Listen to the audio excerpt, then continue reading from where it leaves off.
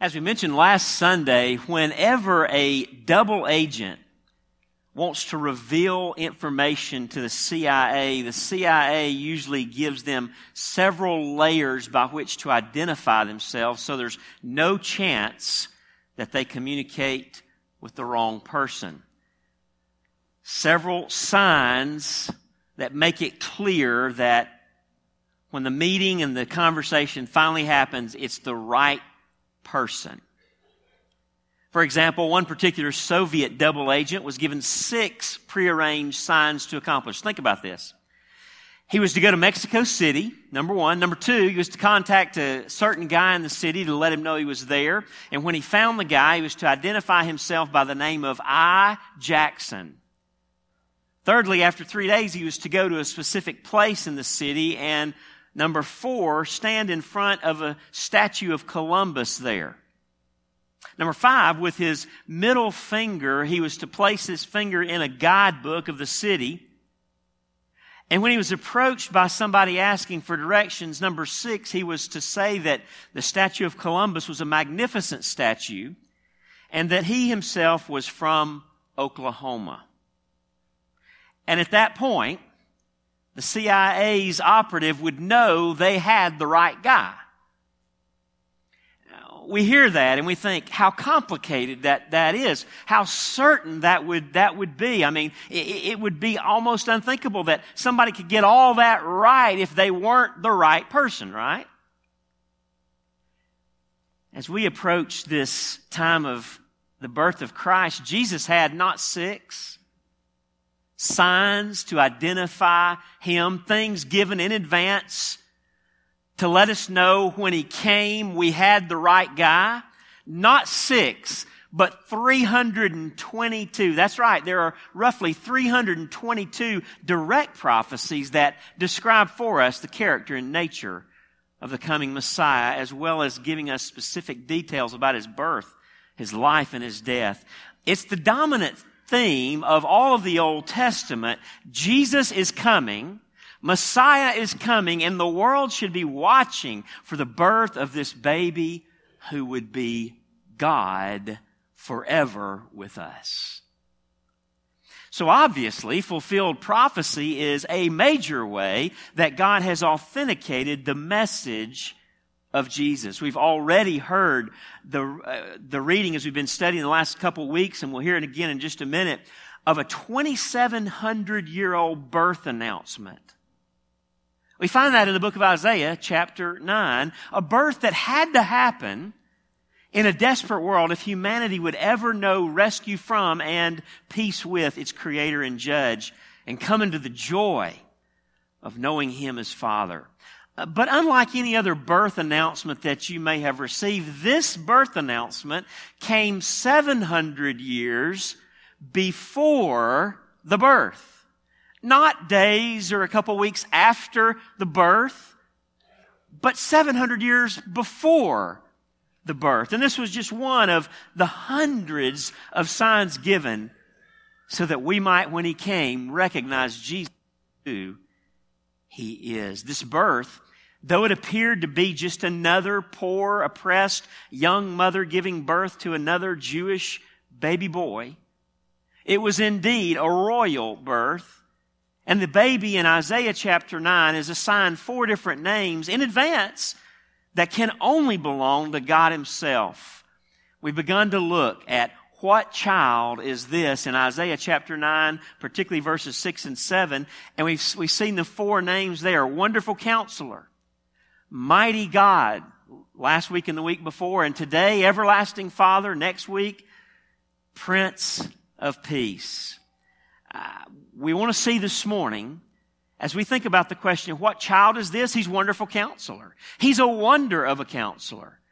What child is this? He is Mighty God. This is who Jesus is.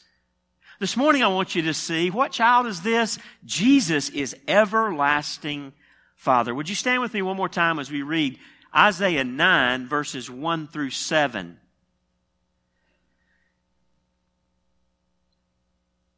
It's interesting, just before we begin in verse 1 of chapter 9, at the end of verse 8, The prophecy, God speaks to the prophet and says there is going to be great gloom and anguish. It's going to be a dark time. The wrath of God, the judgment of God is going to be all over the people of God. And then he turns the corner in verse 9, chapter 1, and says, but there will be no gloom for her who is in anguish. In the former time, he brought into contempt the land of Zebulun and the land of Naphtali. But in the latter time, he has made glorious the way of the sea, the land beyond the Jordan, Galilee of the nations. The people who walked in darkness have seen a great light. Those who dwelt in a land of deep darkness, on them has light shone. You have multiplied the nation. You have increased its joy. They rejoice before you as with joy at the harvest, as they are glad when they divide the spoil. For the yoke of his burden and the staff for his shoulder, the rod of his oppressor, you have broken as on the day of Midian. For every boot of the tramping warrior in battle tumult and every garment rolled in blood will be burned as fuel for the fire. There'll be no more war. For to us a child is born. To us a son is given, and the government shall be upon his shoulder. He's a king. And his name, this king will have some titles. His name shall be called Wonderful Counselor, Mighty God, Everlasting Father, Prince of Peace. Of the increase of his government and of peace, there will be no end. On the throne of David and over his kingdom, to establish it with justice and with righteousness from this time forth and forevermore. The zeal of the Lord of hosts will do this. You may be seated, and may God add his blessing to the reading of this precious word from Isaiah. There's a king coming, and when that king comes, the prophet says, all the darkness, all the gloom, all the anguish will be taken away, and it will be a kingdom of peace that will never end, a kingdom where his reign will ever increase and his peace will ever spread. The zeal of the Lord of hosts will do this. And over 700 years later, the zeal of the Lord of hosts made sure it happened in the birth of Jesus Christ there in a Bethlehem pasture. I want you to see this morning this simple truth, but oh so profound, that Jesus is everlasting Father. Jesus is everlasting Father. You know, that's not a title for Jesus that we often talk about, is it? We talk about God the Father and God the Son. We know that Jesus is God the Son. And so for us to talk about Jesus, God the Son, as everlasting Father, that's a little different, isn't it? It's not even so strange for us to think of him as Wonderful Counselor or even Mighty God, but to call God the Son, Jesus, Everlasting Father. And automatically and naturally, some of you are recoiling at the thought that Jesus is Everlasting Father because you've never known a good Father. Sociologists and psychologists have consistently noted that one of, if not the most significant factors that form how we engage with life is what our relationship with our Father was and is like. As Stefan Poulter puts it in a book called The Father Factor, you probably had, if you didn't have a good father, one of 4 types of dysfunctional fathers. Maybe your dad was the never satisfied dad. Can you identify with that this morning? Maybe your dad wasn't that dad. Your dad was the time bomb dad. Or perhaps the emotionally distant dad. You knew he loved you, but he never really engaged. Or perhaps he was simply the absent dad. If you didn't have a good father that communicated to you even something of who God is and was loving and engaged and caring and compassionate and there Perhaps you had one of these kinds of dad. You could never do enough. You never knew when he was going to explode. You just wish he would actually hold you and tell you he loved you. Or you simply long for the day he would show up for your ball game. If that's where you've lived, perhaps many of you apply all of this to God. You don't want to know God because inwardly you feel like He'll just leave you, or you think He really doesn't want to get close to you, so you struggle to open up to Him. Or you're afraid that even though you've heard He loves you, one day He's suddenly going to blow up when He gets tired of your failures and your sin.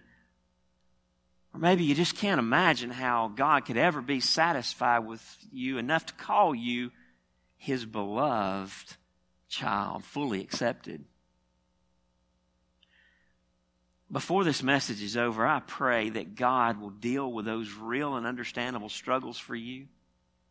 And I pray that you'll see God. You'll see Jesus in all His beauty as everlasting Father. Here's the truth I want you to take home with you today. Jesus is everlasting Father. Jesus is our everlasting Father who compassionately and yet powerfully provides for and protects us. I'm so thankful that that's who Jesus is today.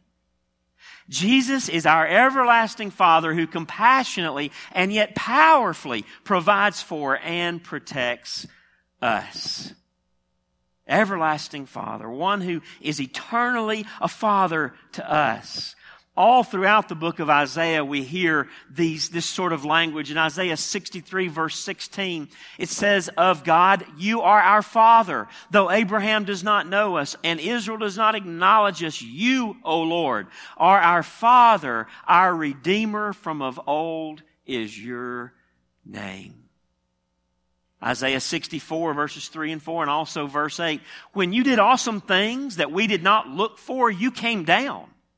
This is Israel talking to God. "The mountains quaked at your presence, for from of old no one has heard or ear perceived, no eye has seen a God besides you, who acts for those who wait for Him." Verse 8, "But now, O Lord, you are our Father. We are the clay, and you are our potter. We are all the work of your hand." Jesus is our everlasting Father who compassionately and yet powerfully provides for and protects us. How is it that Jesus is everlasting Father? What does that mean? I want to break it down in just three ways for you this morning. First of all, Jesus reveals the Father to His people. Jesus reveals God the Father to His people. Matthew 11, verse 27. Jesus says there, "All things have been handed over to me by my Father, and no one knows the Son except the Father, and no one knows the Father except the Son." Listen. "And anyone to whom the Son chooses to reveal Him."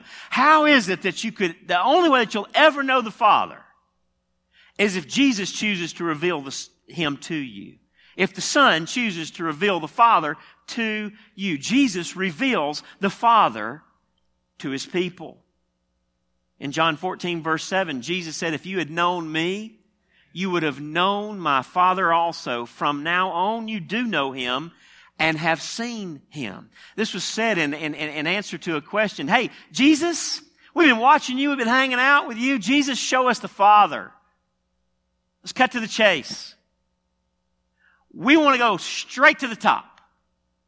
We want a vision of the big cheese of heaven. We want to skip all this with you. We want to go straight to the main person of the Godhead. God the Father. Jesus said, "Whoa. Have you been with me so long? Do you not get what's going on in this thing called the incarnation? Do you not understand what's happening with this body, this person walking around among you? If you'd known me, you would have known my Father also." Listen, from now on you do know Him and have seen Him. What did that mean? You've seen the Father if you've seen me, Jesus said. You want to see the Father? Look at me. You want to know who God the Father is? Look at God the Son. Jesus is everlasting Father. Jesus reveals the Father to His people. Said another way by Paul in Colossians 2 verse 9, Paul says, for in Him, in Jesus, the whole fullness of deity dwells bodily. We believe that God is one God in three persons. Now, if you're tracking along, you understand that doesn't really make complete sense. You can't really explain what I just said, and that's exactly true. It's called the mystery of the Trinity. But we believe it's true because the Scripture reveals it to be true. Scripture tells us it's true. And again, we're talking about God, so don't let that be a stumbling point. Understand, if you're talking about God, then by definition of His godness, He's beyond our comprehension, right? So when He describes Himself as something we can't comprehend, we should expect that, right? I mean, this just philosophically makes sense, logically makes sense. Why would we expect God to be something containable and explainable? And so He's God the Father, God the Son, and God the Holy Spirit, all in one God. Three persons in one God. Colossians 2 verse 9 says that in Jesus the whole fullness of deity dwells bodily. How far are you going to go in explaining that, Chad? Not very far. I'm not sure what all that means, except to say that the fullness of the Godhead dwelt in Jesus. So that Jesus could say back in John that if you've seen me, you've seen the Father. You want to know what the Father is like? Look at me. You want to know what the Spirit of God is like? Look at me. Listen to me. Jesus reveals the Father to His people. Christmas is about Jesus coming as everlasting Father and showing the world who God is. But secondly, notice Jesus relates as a Father to His people. Jesus reveals the Father to His people, but secondly, He relates as a Father to His people. The first thing under this point I want you to see is this assurance of His fatherhood by the Spirit of God. In Romans 8 verse 9 and also verses 15 to 17, listen to the truth that we have in Jesus Christ here. You, however, are not in the flesh. If you know Jesus, if you trusted Christ as Savior, if you're part of the family of God, you're not in the flesh, but in the Spirit. That is the Spirit of God. If in fact the Spirit of God dwells in you. Notice this interchange in the second half of that verse. Anyone who does not have the Spirit of Christ does not belong to Him. So which is it? Is it the Spirit of God or is it the Spirit of Christ that indwells us as believers? Yes. Right? Because they're one God in three persons.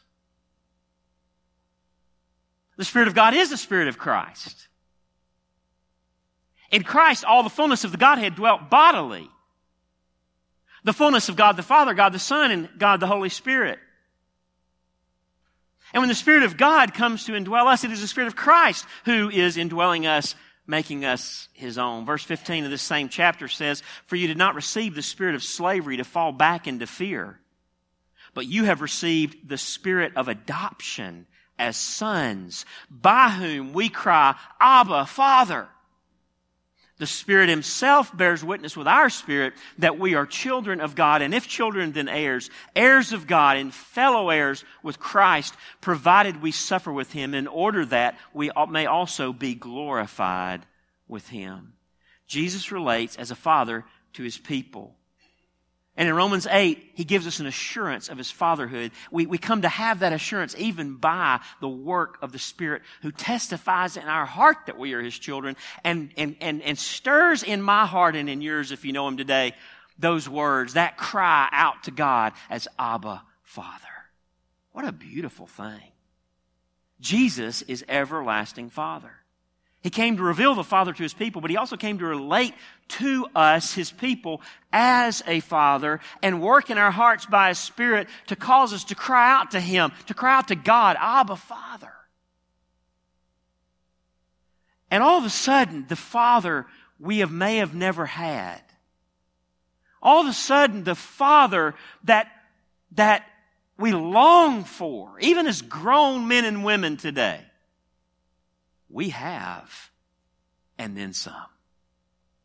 And through the Spirit of Christ, through the saving work of Jesus Christ and the indwelling of the Spirit of Christ, the Spirit of God, we can cry out and know personally the Creator of the universe, the Lord of all things, as everlasting Father. We can cry out to Him in prayer every day, Abba, Father, Daddy. What a beautiful salvation. But the second thing to notice as we think about Jesus relating to His people as Father is that He rejoices to be our Father. In Matthew 18, verse 12, it says, "What do you think? If a man has 100 sheep and one of them has gone astray, does he not leave the 99 on the mountains and go in search of the one that went astray? And if he finds it, truly I say to you, he rejoices over it more than over the 99 that never went astray. So it is not the will of my Father who is in heaven that one of these little ones should perish." The Father rejoices to be your Father and call you His son or His daughter. He left the 99 to seek out you, to find you, to come get and rescue from the chains of sin. You, sir, you, ma'am. This is the kind of Father you have in Jesus, our everlasting Father.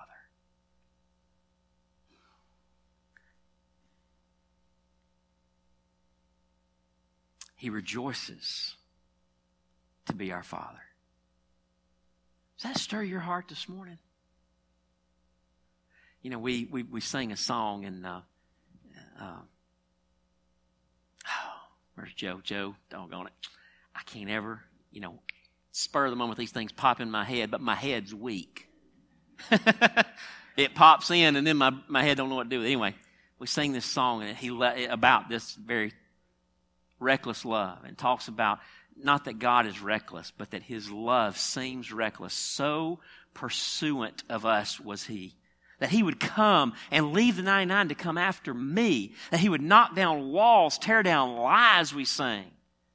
And I just think about that when we sing. I get excited when we sing that song, and one of the reasons is because I know all the lies I believed before I trusted Jesus. I know the lies I've chosen to believe even as a child of God that have kept me cut off from my Father, kept me not in good fellowship with Him. I know the walls that I've put up that the world's told me will separate me from God. He's torn them all down in Jesus. He would not stop till He apprehended me. One old preacher from another day said he's the hound. He's like the hounds of heaven. He's just running us down till He gets us treed. If you're a coon hunter, you can appreciate what I just said. If not, just trust me, it was good. He rejoices to be our Father. He loves, listen to me, I want you to get it. He loves you. He loves you like your dad who didn't should have. He loves you like you needed to be loved but weren't.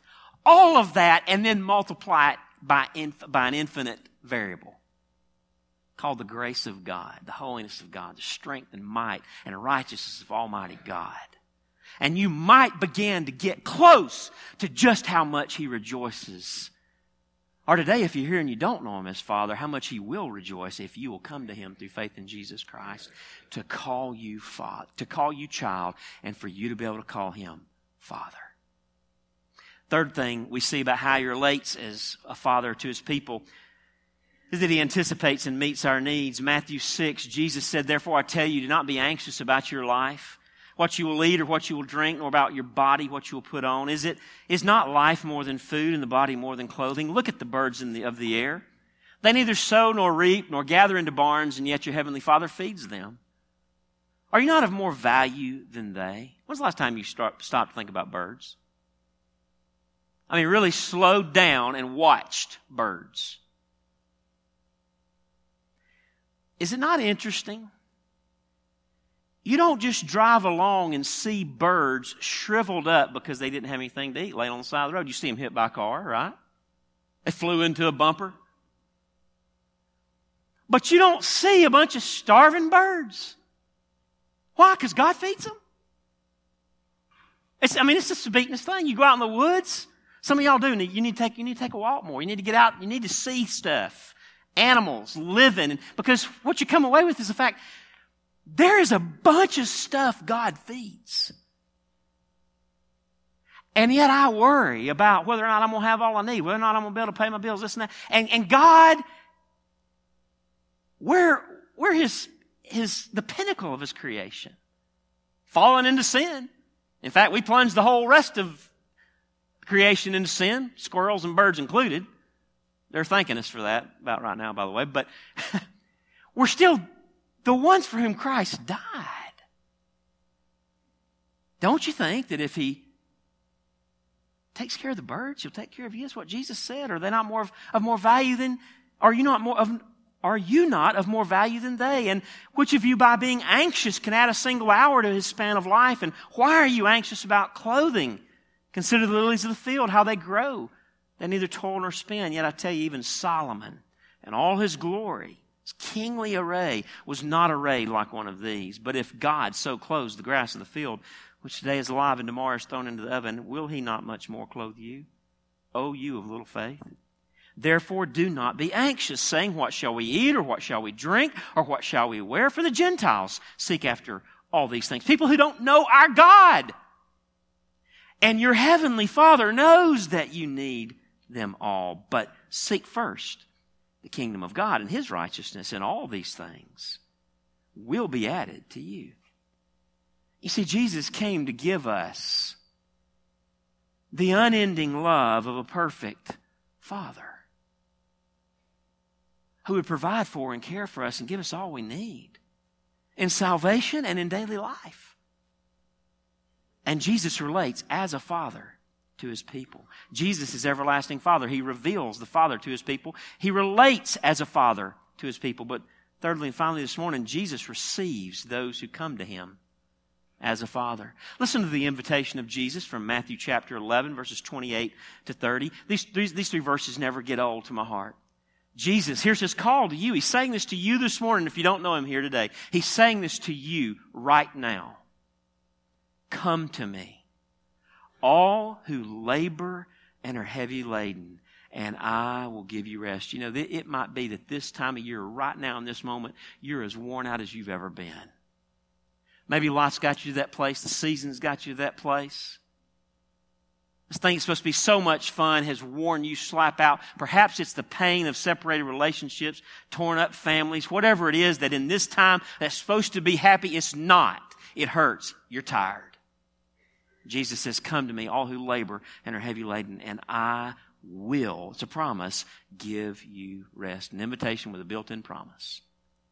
Take my yoke upon you and learn from me. You're not going to be left alone. I'm just not going to fix it for you. I'm going to be your master when you come to me.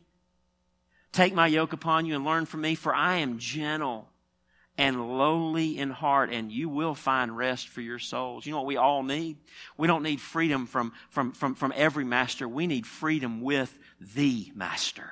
Freedom in the service of the master. We're not our freest when we have no master. When we're our own master, we're freest when we are enslaved and being guided by the gentle and humble leadership of Jesus Himself. And it is there, Jesus said, that you will find rest for your souls. For my yoke is easy, Jesus said, and my burden is light.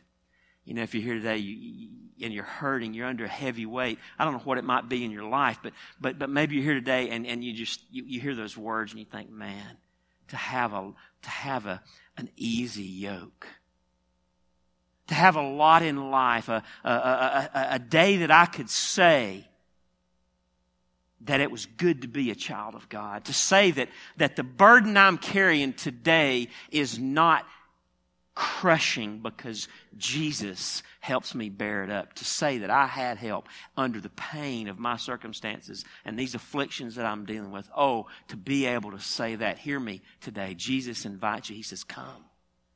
He says, come. Come to me, all who labor and are heavy laden, and I will give you rest. The one who said that died and rose again and ascended to the Father's right hand for you. Let me tell you something. If he tells you he can give you rest, if he can die, rise again, and ascend to the Father's right hand, he can get that done for you. He can handle that in your life. The invitation from Jesus. Jesus receives those who come to him as Father.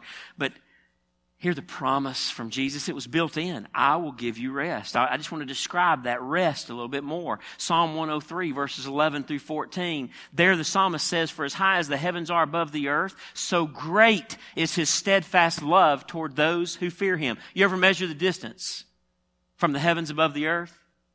Do we have any concept of how far that is? It's a long way, amen? I mean, best we can tell based on current astronomy, it keeps going.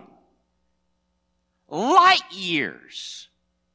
I mean, can you measure a light year? I mean, can you just stretch out a tape on that? No. Think about this. For as high as the heavens are above the earth, so great is his steadfast love toward those who fear him. As far as the east is from the west, you ever measured that? You ever gone from one to the other? Y'all tracking with me?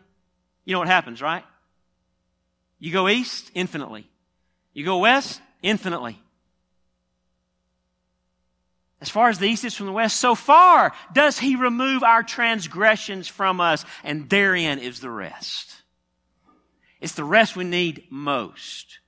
It's not the only kind of rest he gives us. It's not the only relief he gives us in this life. It's not the only help he gives us, but it is the main rest.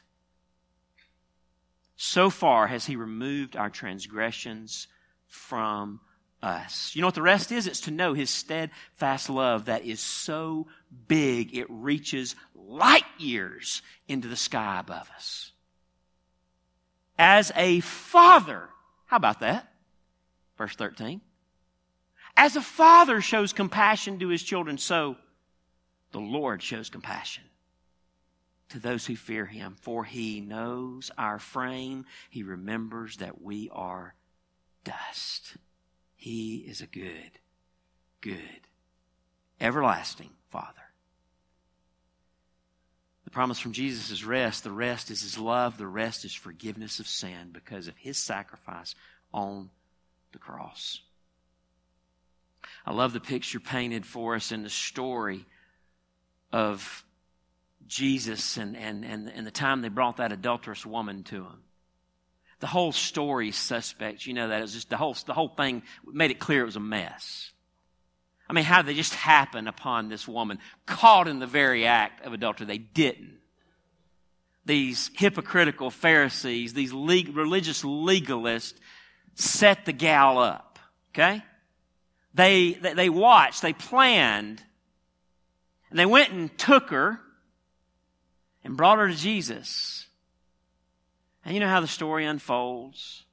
They said, what are we supposed to do with her, Jesus? And Jesus doesn't say anything for a minute. And then finally he says, the one who has not sinned, let him cast the first stone. Because that's what the law of Moses called for, was stoning. Jesus said, I'll tell you what, whoever among you hasn't sinned, you start the stoning.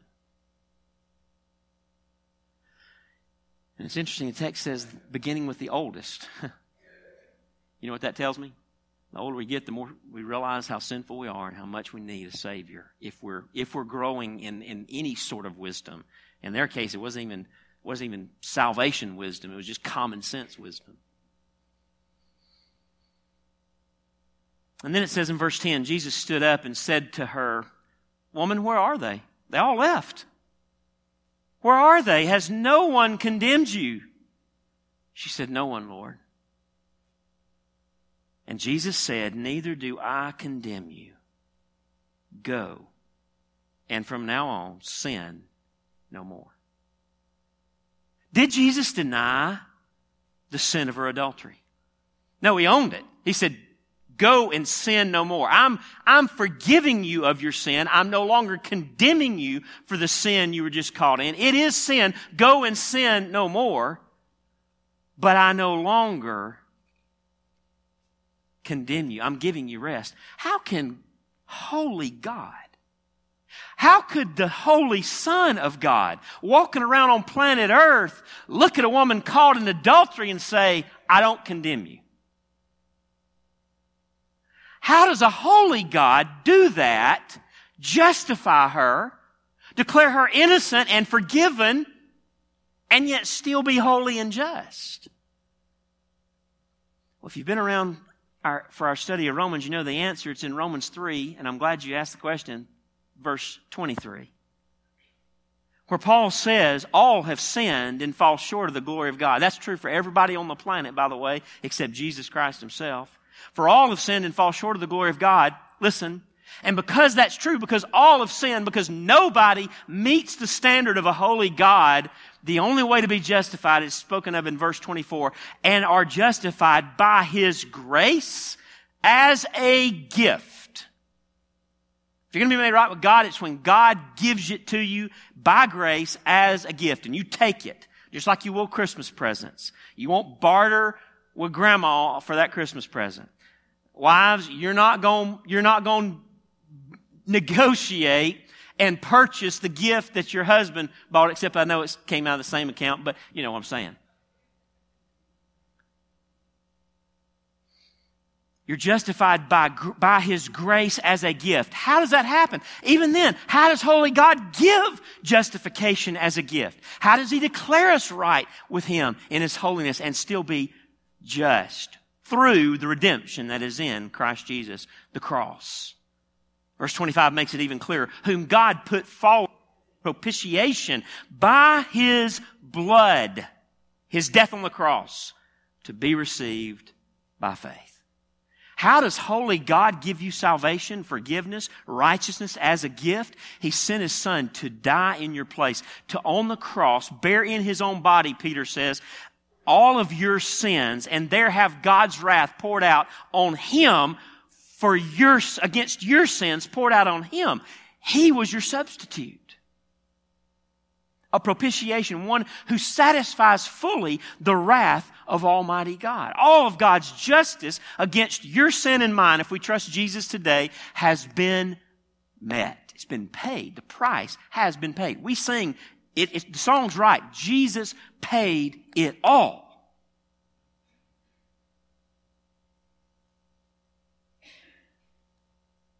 How do we get the goods? How do we get the benefits of His death? Receiving it by faith. Text goes on. This was to show God's righteousness, divine forbearance He had passed over former sins. It was to show His righteousness at the present time so that He might be just and the justifier, the one who has faith in Jesus. Somebody had to die for your sins. Jesus did. If you trust Him, that payment is applied to you. And in so doing, God can then be just. He's still holy. The price was paid. His wrath was satisfied. His justice was fully poured out. Sin was not just let go, and yet, because of Jesus' death in your place and His righteous life for you, He can at the very same time be just and justify you and call you a son or daughter of the living God, one that's fully accepted in the beloved, one that's that He sees just as righteous as Jesus Himself. One to whom you can cry out, now in a relationship that you can cry out, Abba, Father. What a salvation. What a great salvation. In John 14, Jesus takes this a step further. Jesus receives those who come to Him as a father. He's invited us to come for rest, and He's promised to give it when we come. That rest is righteousness, it's forgiveness, it's peace. And He's accomplished all that for us through His life, death, and resurrection. But listen to John 14. Jesus said, verse 18, I will not leave you as orphans. I will come to you. Yet a little while, and the world will see me no more, but you will see me. Because I live, you also will live. And that day you will know that I am in my Father, and you in me, and I in you. What's all that language about? Just without getting too bogged down in it, it's simply this. Jesus doesn't just receive us to Himself as a Father and give us the rest of justification. He comes to indwell us by His Spirit. We've already looked at it in Romans 8. He comes to indwell us by His Spirit. He doesn't leave us orphans. He comes and lives inside of us and day by day sanctifies us, makes us more and more like Jesus. Suddenly, we today are in this reality every day as believers where we are indwelt by the Spirit of Christ. What does He say? In that day you will know that I am in my Father. Jesus, God the Son, God the Father, they're one. And you are in me. We're in Jesus. We're in Christ. We've trusted Him. We've joined ourselves to Him by faith.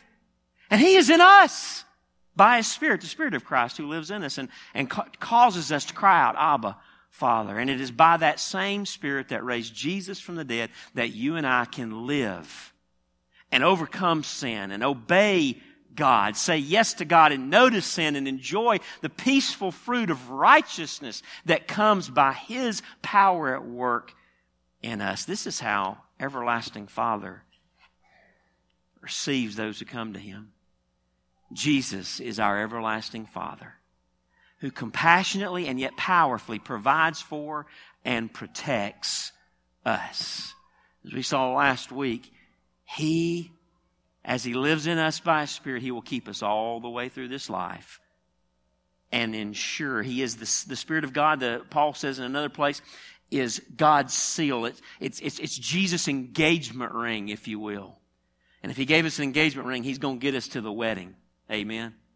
He's going to make sure it all gets consummated on that final day.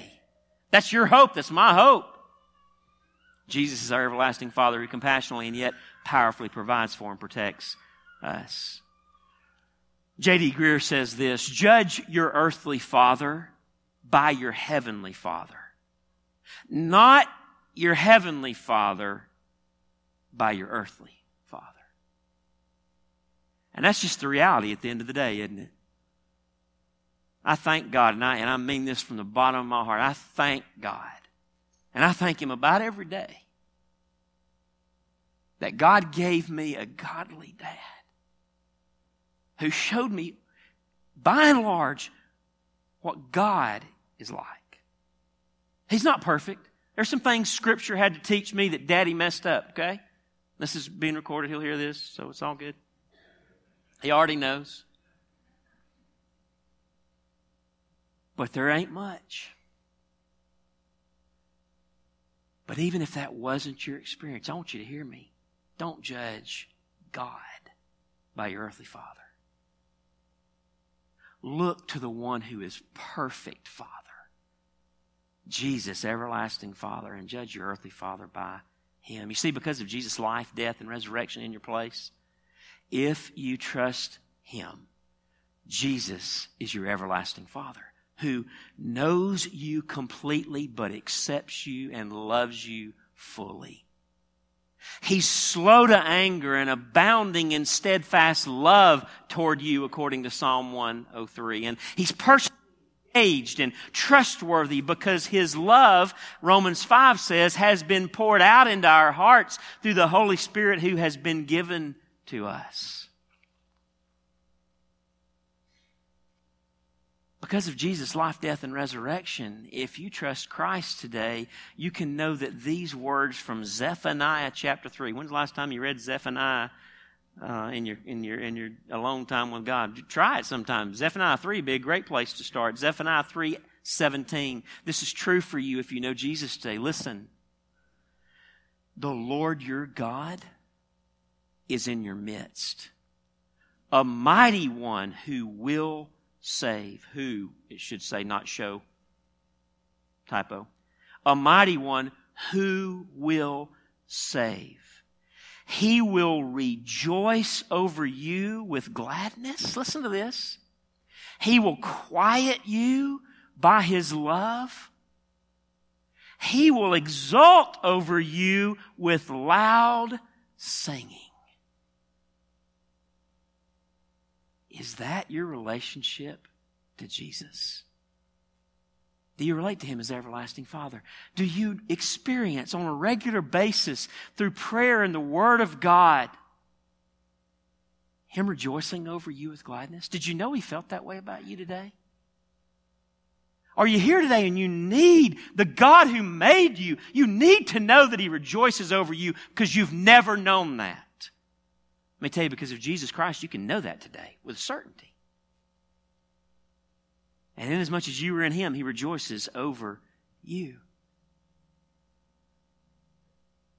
Christian friend, brother or sister in Christ, when's the last time your heart was quieted by His love? Isn't that a beautiful picture of a father settling down his child?